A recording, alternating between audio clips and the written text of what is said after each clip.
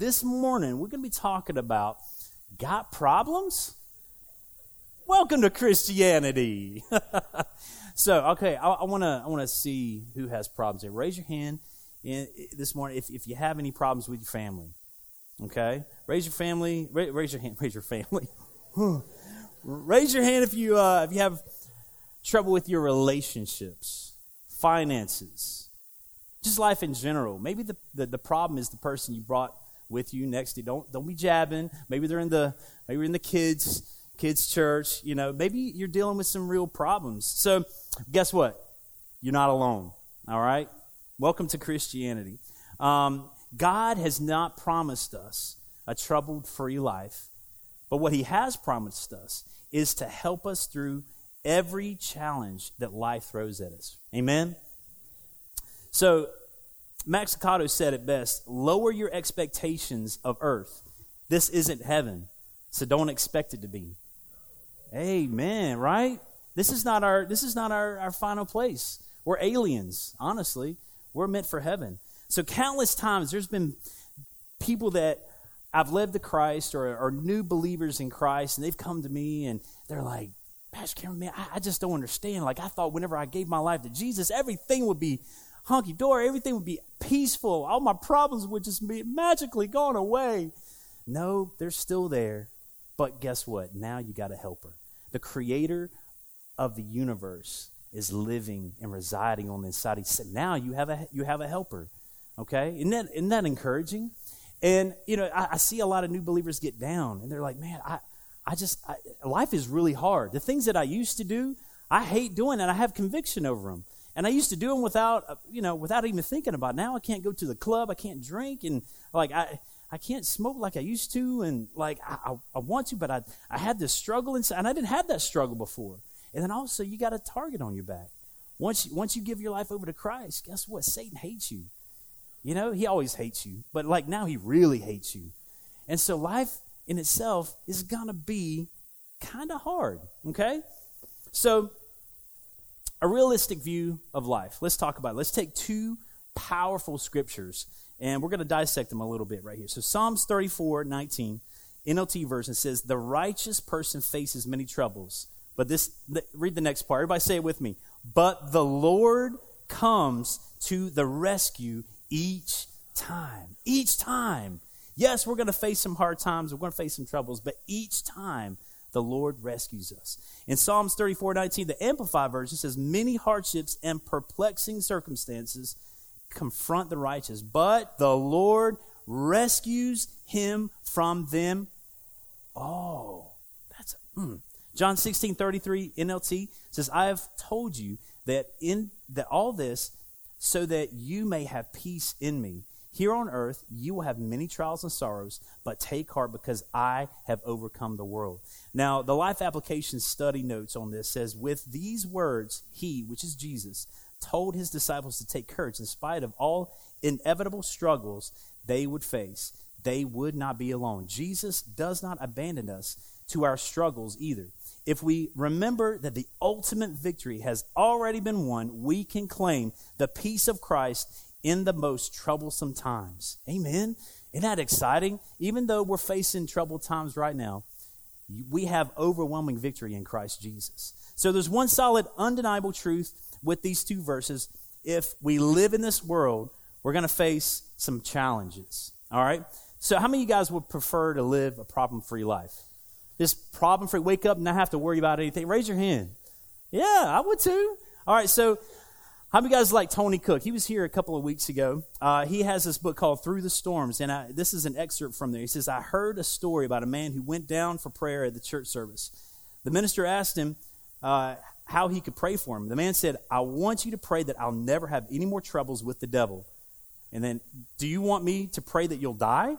The minister responded. The man said, no. So the minister informed him that the only way in this world that you're never going to have any more troubles with the devil is if you're dead. Right? So Henry Beecher said, you've come into a hard world. I know of only one easy place in it, and that's the grave. Isn't that encouraging? No. Encouraging word on Sunday morning. You're going to have troubles till you're dead. Yay. Praise the Lord. All right. So, How about this? You're like, man, you know what? Pastor Kim, I've made some really dumb decisions. I've made some really stupid decisions in my life. What if, from this point on, I lived an absolute perfect life? I didn't make any stupid decisions. I didn't think anything stupid, and I lived a perfect life from this point on. Wouldn't that be awesome? Do you think that you would live, a peaceful, problem-free life? Well, we're going to talk about that.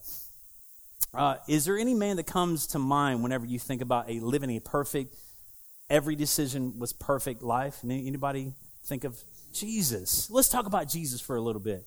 Well, let's see. God sent Jesus to earth, and the first thing that happened was an evil king tried to put a hit out on him. He was a kid, and an assassination squad attempted to kill him while he was still a child. So his first years of here on earth, a king wanted to kill him. All right, so Jesus was reviled, hated, despised, and accused of being a blasphemer by the Pharisees. And on many occasions, people tried to kill him. As Jesus kind of weaved his way out because it wasn't his time. Jesus' own family thought he was crazy. In Mark 3:21, it says, and when those who belonged to him, his kinsmen, heard it, they went out to take him by force, for they kept saying, he is out of his mind, beside himself, deranged. So, as you see, his own family betrayed him, came against him, thought he was crazy. And then Jesus' close friend betrayed him, Judas. And then eventually he was crucified. So you got to see, Jesus lived this perfect life. Every decision that he made was meticulous and well thought out and spirit-led. And guess what? His life was full of problems and challenges. So if you're a perfectionist, how many guys are perfectionists? You're striving. Okay, we got a few people honest, yeah. I think sometimes I can be that way with certain areas of my life. And we got to think, if you have a perfectionistic personality to where, this idea that if I live a perfect life, that I'll live a problem-free life. I think that if Jesus couldn't do it, neither can we, right? The Word of God teaches us to be realistically optimistic. If we are optimistic without being grounded in reality, we can become a Pollyanna type, which is naive and unrealistic. We can easily become jaded, cynical, pessimistic, and even fatalistic, which basically means whatever happens will happen. So there's either balance is really out of kilter, and we got to live right in the middle. So being realistically optimistic is consistent with Jesus' admonition to his disciples. In Matthew 10:16, it says, be as clever as snakes and as innocent as doves. So in other words, we gotta use our street smarts. We got to have common sense in this world to know what to do, when to do. But then in the same sense, we got to keep our godliness. We got to keep our righteousness in all of this. We can't be losing our cool whenever life doesn't go our way. We got to live in that sweet spot of Jesus. So how do you deal with difficulties and challenges in life? So we now know that inevitably we're going to face some rough times. So how many of you guys are married? Raise your hand if you're married. All right, let's talk about marriages. So if you have marriage difficulties, let's talk about what Billy Graham says. Billy Graham says, for a married couple to expect perfection in each other is unrealistic. And the Apostle Paul was blunt when he said, those who marry will face many troubles in life. That's why he didn't get married. He's like, that's too much trouble. I got too many things to do. Oh, man. So does this mean, okay, all right, so do I need to expect to have an unbearable, miserable marriage? Not at all. God expects us to have growing, thriving marriages because marriage is a picture of our relationship with him. And so we should strive to be better, more healthy, and growing in our marriage. But we shouldn't be shocked when crazy things happen along the way that we have to work things out, okay? I was in ministry school back in 2004 to 2006, and I remember one of my friends that was in school, and she was married for about 13 years at that time, and she opens up to me, she's like, Cameron, I have never had an argument with my husband ever.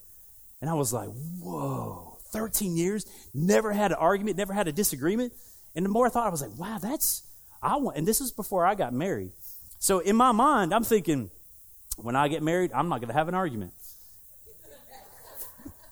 The honeymoon totally disproved that.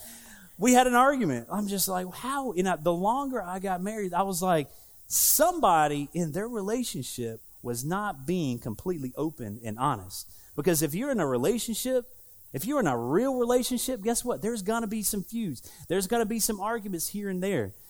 And so I thought about it, I was like, how free was this marriage? Because there was no situations that they needed to work out, because either one person was being walked all over, or the one person was just not telling the truth. And so in relationships, sometimes we got to tell the truth, and we got to work things out. It doesn't mean that God's not in it. It means that, hey, we need to bear our heart. We need to work some things out. Okay, so we should not be surprised whenever problems arise in our marriage that we have to work out. Jim Collins said in his book, Good to Great, recounts a conversation he had with an Admiral, Jim Stockdale, a decorated war veteran and the highest ranked U.S. military officer to be imprisoned during the Vietnam War. He said, "What separates people," Stockdale taught us, "is not the presence or absence of difficulty, but how they deal with the inevitable difficulties of life. In wrestling with life's challenges, the Stockdale paradox, you must retain faith that you will prevail in the end, and you must also confront the brutal facts of your current reality, has proved powerful for coming back from difficulties, not weakened, but actually stronger." Isn't that really good? So there's two things that you can kind of take away. Retain your faith, and then also confront brutal facts of your current situation. If there's certain situations that are in your marriage that are white elephants in the room, don't like, okay, God, I'm just praying and I'm just going to ignore this problem. It's going to finally go away supernaturally. No, you're going to have to work on it, all right? So, in other words, when you're facing issues in marriage, you have to pray and ask God to work supernaturally in your marriage. That is essential. Bringing God, praying, saying, God, there's this issue in my life, in my marriage. Maybe it's on my end, or maybe it's on my husband or my spouse's end. And then hold fast in that truth that God is going to help you and give you wisdom on how to be a better spouse. I pray that every single day, saying, God, help me to be a better husband to my wife. Help me to be a better dad than I was yesterday. Help me to be a better husband than I was yesterday. But then when you have to confront the brutal facts of the current situation you're in, if you have to deal with lusting, looking at pornography, you're going to have to deal with that issue. If you have anger issues, you're going to have to work on being patient and less combative, and watch your words and ask the Holy Spirit to help you bite your tongue. If you have control issues, you're going to have to ask God to loosen you up a little bit and not be so nagging when things don't go your way and when you want them to happen. Okay? If you have a spending problem and you're broke every paycheck, both of you and your spouse are broke, maybe you need to do this thing called a budget. I know it's kind of scary. But there are certain situations. Honestly, the first 5 years of my marriage, the biggest argument that we would have was finances. And that's the main thing that breaks up marriages. And if you come together financially and you get on the same page, because in most marriages, there's a saver and there's a spender. Can you guess what mine is? Lindy is bougie. She yeah. So she's been the spender. But I'm telling you, over the past, I would say 10 years of being married, there's been a shift. I'm telling you, my wife can shop, but she can shop and save. Instead of just spending stuff, she can find coupons and all this stuff. And I'm actually really impressed. She has got an anointing to shop. I know that seems kind of weird, but God has actually changed our marriage. And we had to pray, and we had to come together. We had to do an Excel spreadsheet. It's not fun doing that kind of stuff, but we have to do the hard stuff for God to work in our marriage. And with certain marriages, I don't know if they could last unless you come together and work things out. Okay? So if I've mentioned something you need to work in, there's certain things you're going to have to flesh out. All right? President Theodore Roosevelt said, "We must face the facts as they are. We must neither surrender ourselves to foolish optimism nor succumb to a timid and ignoble pessimism." Roosevelt also said, "I wish to preach not the doctrine of ignoble ease, but the doctrine of strenuous life, the life of toil and effort, of labor and strife, to preach the highest form of success, which comes not to the man who desires more easy peace, but to the man who does not shrink from danger, from hardship or better toil, and who out of these wins the splendid ultimate triumph."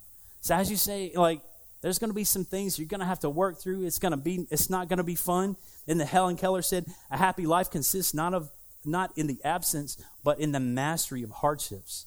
And out of everybody, I think she mastered that.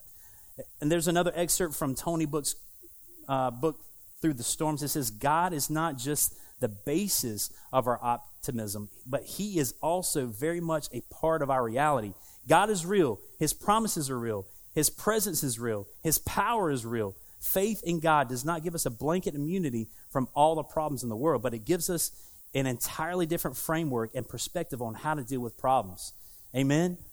So the faith component does not negate not our doing our part, but as an element of reliance upon God. In Ephesians 3:20, it says, who is able to exceedingly abundantly above all that we can ask according to the power that works in us. In Proverbs 21:31 says, the horse is prepared for the day of battle, but victory belongs to the Lord. The Message version reads, do your best, prepare for the rest, then for the worst, then trust God to bring victory. My mom always used to say, and she smiles, she does, do your best, Cameron. Study and prepare and do your best and let God do the rest. You know, you can't expect on the test day where you study maybe just like 15 minutes before and expect God to supernaturally bring everything back to your remembrance. No, you got to do some work. I spit everywhere. Wow, that was big. So do your best and let God do the rest. Do everything you can in the natural, prepare, but then whenever that test comes, rely on the Holy Spirit to guide you and direct you. So notice that these stories, these people were told to prepare for battle. Faith in God is not an excuse to not properly prepare in the natural. So plainly speaking, faith in God does not mean that we should be negligent in practical areas. Sometimes there is no quote unquote spiritual attack. I think we give Satan a little bit too much credit sometimes. And we can't, I think the problem that we're facing sometimes is we're facing a spirit of laziness. Yeah, ooh, yeah. So we can't blame God when our car breaks down and we haven't changed the oil in like 5 years. God is super nice. I just feel like it's a spiritual attack. Now you haven't put gas in the car. It can't run. Like, we can't blame God when our marriages fall apart and we're stuck in pornography, or we're cheating on our wife, or we're cheating on our husband. God, I just don't understand why my marriage, and you've had an anger problem. You can't control your tongue. You're controlling. God, I feel like I'm such a spiritual attack. No, you got to shut your mouth. You got to have self-control. Amen? And we can't blame God when we have health issues. And God's been urging you to get on a diet or eat better or exercise more. And like, God, it's my sciatic nerve is compressing. I just can't walk. And God's like, I've been urging you to stop put down the burger and eat a salad at least once a week, So you got, there is spiritual attacks, but there's also some things that we need to do in the natural to be obedient to our God who has urged. I'm talking to myself, y'all. So as you see, there's two sides to a miracle. Number one is faith, which is trusting and believing in God's promises and his word that he can do anything if we believe on our part. And then number two, there's practical, where there's an obedient side of things that we have to flesh out, things on our part that God is instructing us to do, and if we don't, he can't move. So there's a two-part, thing that God needs to do in order to work a miracle. Let's go to Nehemiah as he's building the wall. Nehemiah has huge faith, but faith didn't stop him from taking things in the natural to prepare to build this wall. In Nehemiah 4:16 through 18, it says, But from then on, only half my men worked, while the other half stood guard with spears, shields, bows, and coats of mail. The leaders stationed themselves behind the people of Judah who were building the wall. The laborers carried on their work with one hand supporting their load and one hand holding a weapon. All the builders had a sword belted to their side. The trumpeters stayed with me to sound the alarm. So Nehemiah and his men truly believed that the victory was from the Lord. But still, in the natural, they prepared themselves for war. While half of the men worked, building, the others stood guard with swords. Okay? So similarly, when David faced Goliath, He didn't just say, okay, God, I believe that you're going to do this. He's just going to magically fall down, and I'm just going to cut off his head. No, he actually went and got 5 smooth stones. He got his sling, and then he threw it. But he expected God to be behind that rock. Whenever he did something in the natural, and he shot that stone, that it was going to embed into Goliath's head, and he was going to fall. So, as you see, like, there's certain things that we have to do to, in Noah in the Bible, God told, Noah to build an ark. And if he didn't build that ark for, I think, 90 years, there would be no humanity. I'm pretty sure there was sweat, blood, tears, some tormenting people that came and tried to antagonize him. Why the heck are you building an ark? They had not seen rain. They had not seen the waters gushing from the ground. So he was building stuff in the natural for like 90 years. And then all of a sudden, here comes this rain. And all humanity was wiped out. What if he chose to just sit and pray and say, God, build the ark? Probably would have been done. But God commanded him to do his part, right? There's a part that we play in this thing called a miracle, all right? So when God puts his super to our natural, it equals a supernatural occurrence. Amen? So with certain situations in life, we have to give God something to work with in the natural for him to work in that supernatural way. So let's talk about hindrances. So Paul actually had a hindrance. Paul was an apostle. He had an unwavering love for the church of the age, and he would often go around and visit churches that he felt like needed a little extra encouragement. So in Acts 14:22, it says, strengthening the souls of the disciples, exhorting them to continue in the faith, and saying, we must, through many tribulations, enter the kingdom of God. So while he was trying to revisit certain churches, things didn't go according to plan. There was a little bit of a hindrance. In 1 Thessalonians 2:18, it says, Paul talks about a hindrance that kept him from revisiting the believers on more than one occasion. It says, therefore, we wanted to come to you, even I, Paul, time and time again, but Satan hindered us. Okay? So the Greek word that Paul uses here, it translated hindrance, which means to cut in on someone, to impede on, of course, by cutting off his way, to detain, to thwart, to impede someone by breaking up the road or by placing an obstacle in their path. So as you see, Satan was getting in the way. He was preventing Paul from going to this city where he planned on, ministering to these folks. How many of you guys have ever seen in a movie where there's a love story and they're dancing and, the guy's dancing with his wife or his girlfriend and stuff. And there's this stupid dude that comes in and says, can I cut in? Has that ever happened to anybody? Right? Okay, no, that's unrealistic. Because I'm telling you, if I was dancing with my wife and some random dude cuts, hey, can I cut in? My inner Will Smith might just get up and... I don't think so. No, there's no way. There's no way that nobody's going to cut in between me and my wife. But see, some of us have been letting Satan... I know, I had to. I told Josh, I said, Josh, I got this Will Smith joke. I got it. I had to, y'all. I had to. But I'm just saying, but see, some of us, we've been letting Satan impede upon our lives a little bit way too long. Okay? And we haven't been doing anything about it. We've been letting Satan just walk all over us.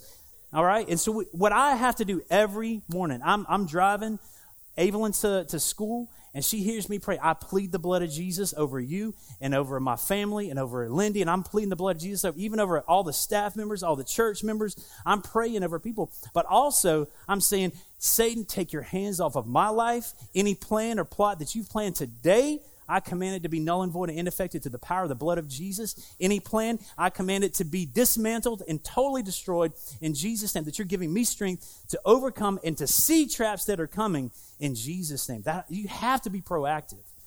Y'all, I am spitting everywhere. I'm so glad I'm not right. Y'all say...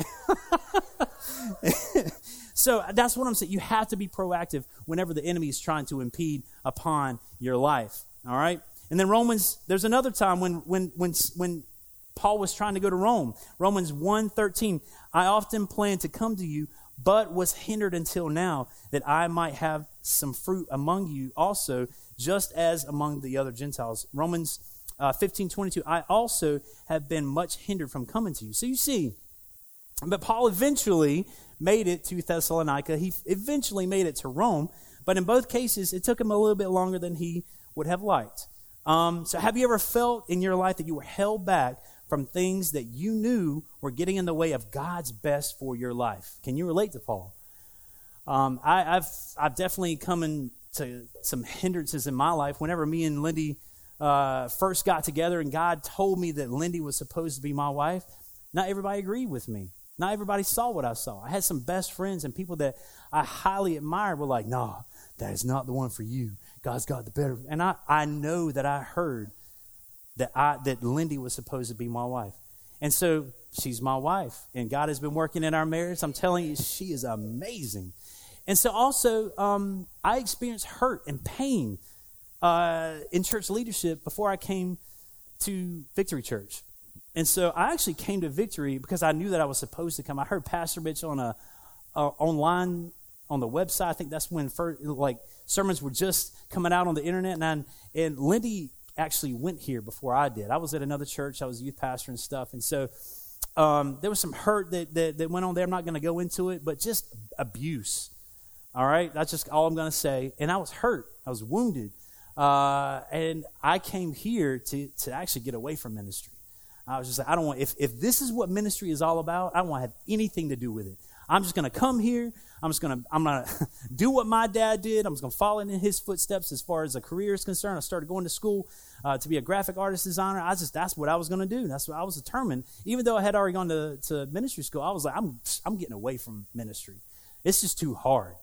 And so 6 months coming here, God was just tearing me up. Every service, I was just bawling my eyes out during worship.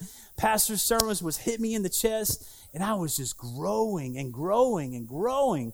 And after 6 months, God's like, no, get on back in there.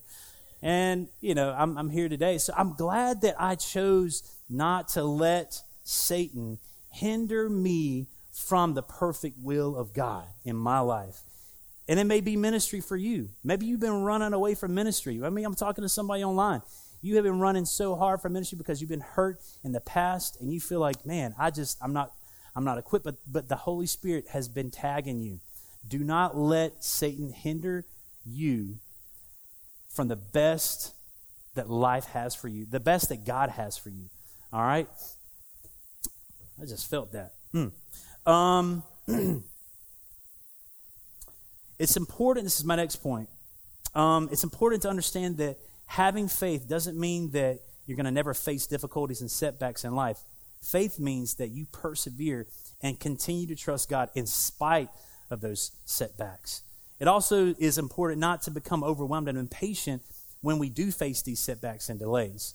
And so you see the things that are happening, like, I'm just going to give up. Some of our first instinct is like, this is too hard. I'm just going to throw in the towel. God's like, no, I want you to persevere. Stay with me. Stay with me. I'm going to show you. You just got to be patient. Whether it's be believing for healing for your body that you're standing for, or a relationship to get better, or a job situation to get better, or a business opportunity that comes through that you know is from God. Stand your ground, trusting God's faithfulness, and he will show himself to you to be faithful. See, Satan does actually have influence over the world and is referred to as the little god, puny god of this world in 2 Corinthians 4:4. And he does have influence in this natural realm. But however, I think we shouldn't exalt Satan or give him undue attention. He is not omniscient. He is not omnipotent. And he's not omnipresent, right? And has been defeated by the death, burial, and resurrection of Jesus Christ. We have overwhelming victory in Jesus Christ. Overwhelming. That means it's like, overwhelming victory in Jesus Christ. Our focus needs to be mainly focused on Jesus and his promises in his word. We should always focus on the fact that he who is in you is greater than he who's in the world. 1 John 4:4. So I'm closing, y'all. I'm bringing this to a close. We should not go through life preoccupied and obsessed with thinking about the enemy. That will only exacerbate anxiety and get you focused on the problem rather than the solution. On the other hand, we shouldn't be ignorant of his devices in 2 Corinthians 2:11. Either extreme has actually put us in a bad situation and a bad predicament, and we have to be balanced. So not every problem we face in life is directly attributable to the devil. Some things happen just because we live in a fallen world and share with imperfect people. Regardless of where problems come from, we have a God who has promised us that he will always be with us and he will always help us and empower us and deliver us. God never promised us a problem-free life when giving your life over to him, but what he has promised is to be there for us in every adversity and every challenge. So troubles, this is my next point, troubles in life have the potential to bring about spiritual growth in us. That's very important to think about that. In James 1:2-3, it says, "Dear brothers and sisters, when troubles of any kind come your way, consider it an opportunity for great joy." That seems so silly. You're like, man, I'm facing so much problems in life. Yay! James is like, dude, count it joy. Because this next verse, it'll make sense. For you know that when your faith is tested, your endurance has a chance to grow. So let it grow. For when your endurance is fully developed, you will be perfect and complete, needing nothing. I remember when I worked out at the gym. That sounds kind of afraid. I need to go back to the gym. But I got addicted to the gym. I got addicted to going to Planet Fitness. I mean, me and Lindy would go at like 1 in the morning. Well, of course, when we didn't have Evelyn. And it was like I was looking forward to exercising my muscles. And so some of us, we need to be waking up every morning saying, God, I know I'm going to be facing a difficulty today. I know that I'm facing this boss that I just want to rip his head off. My children are getting on my last nerve, but God, thank you.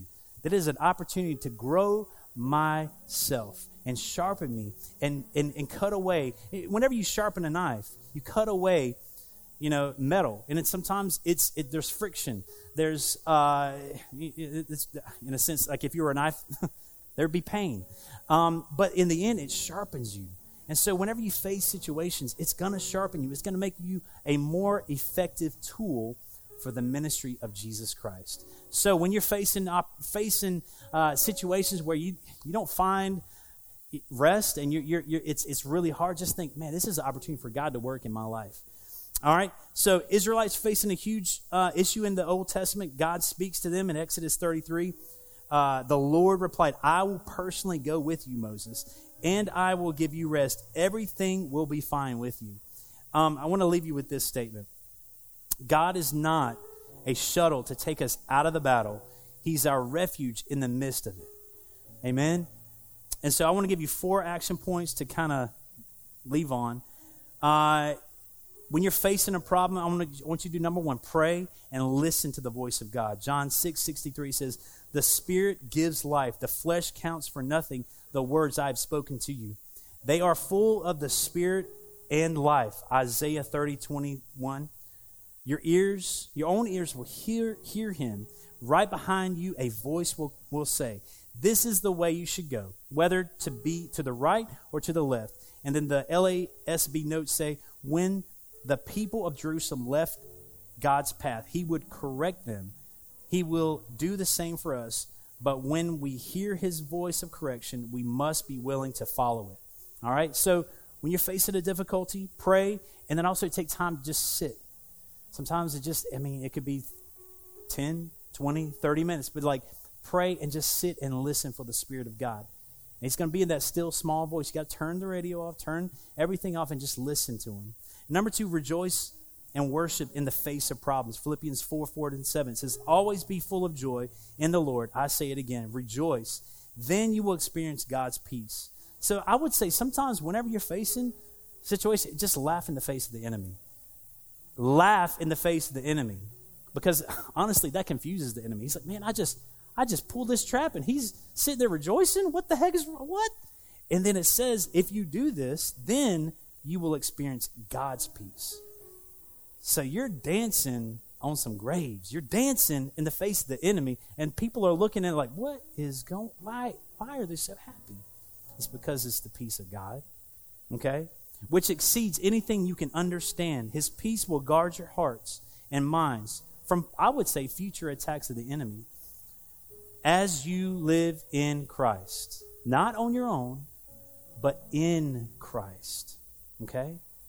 So number 3, be patient and don't make hasty decisions.